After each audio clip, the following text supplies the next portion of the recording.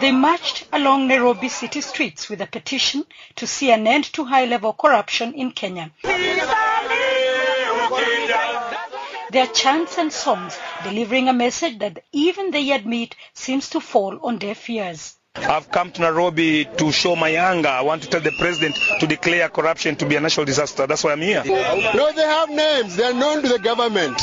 They are known. The march comes just days after Kenya's President Uhuru Kenyatta dropped 5 ministers from his cabinet following corruption allegations. 2 of them are facing charges in court over the same.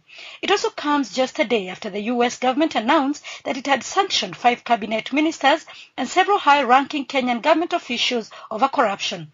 Days after Pope Francis pleaded with young people not to be lured into corrupt dealings, they made a raft of demands. We are tired of people stepping aside and going home with stolen money. You steal money, you step aside, and then nothing happens to you. We want our money back. So pay back our money.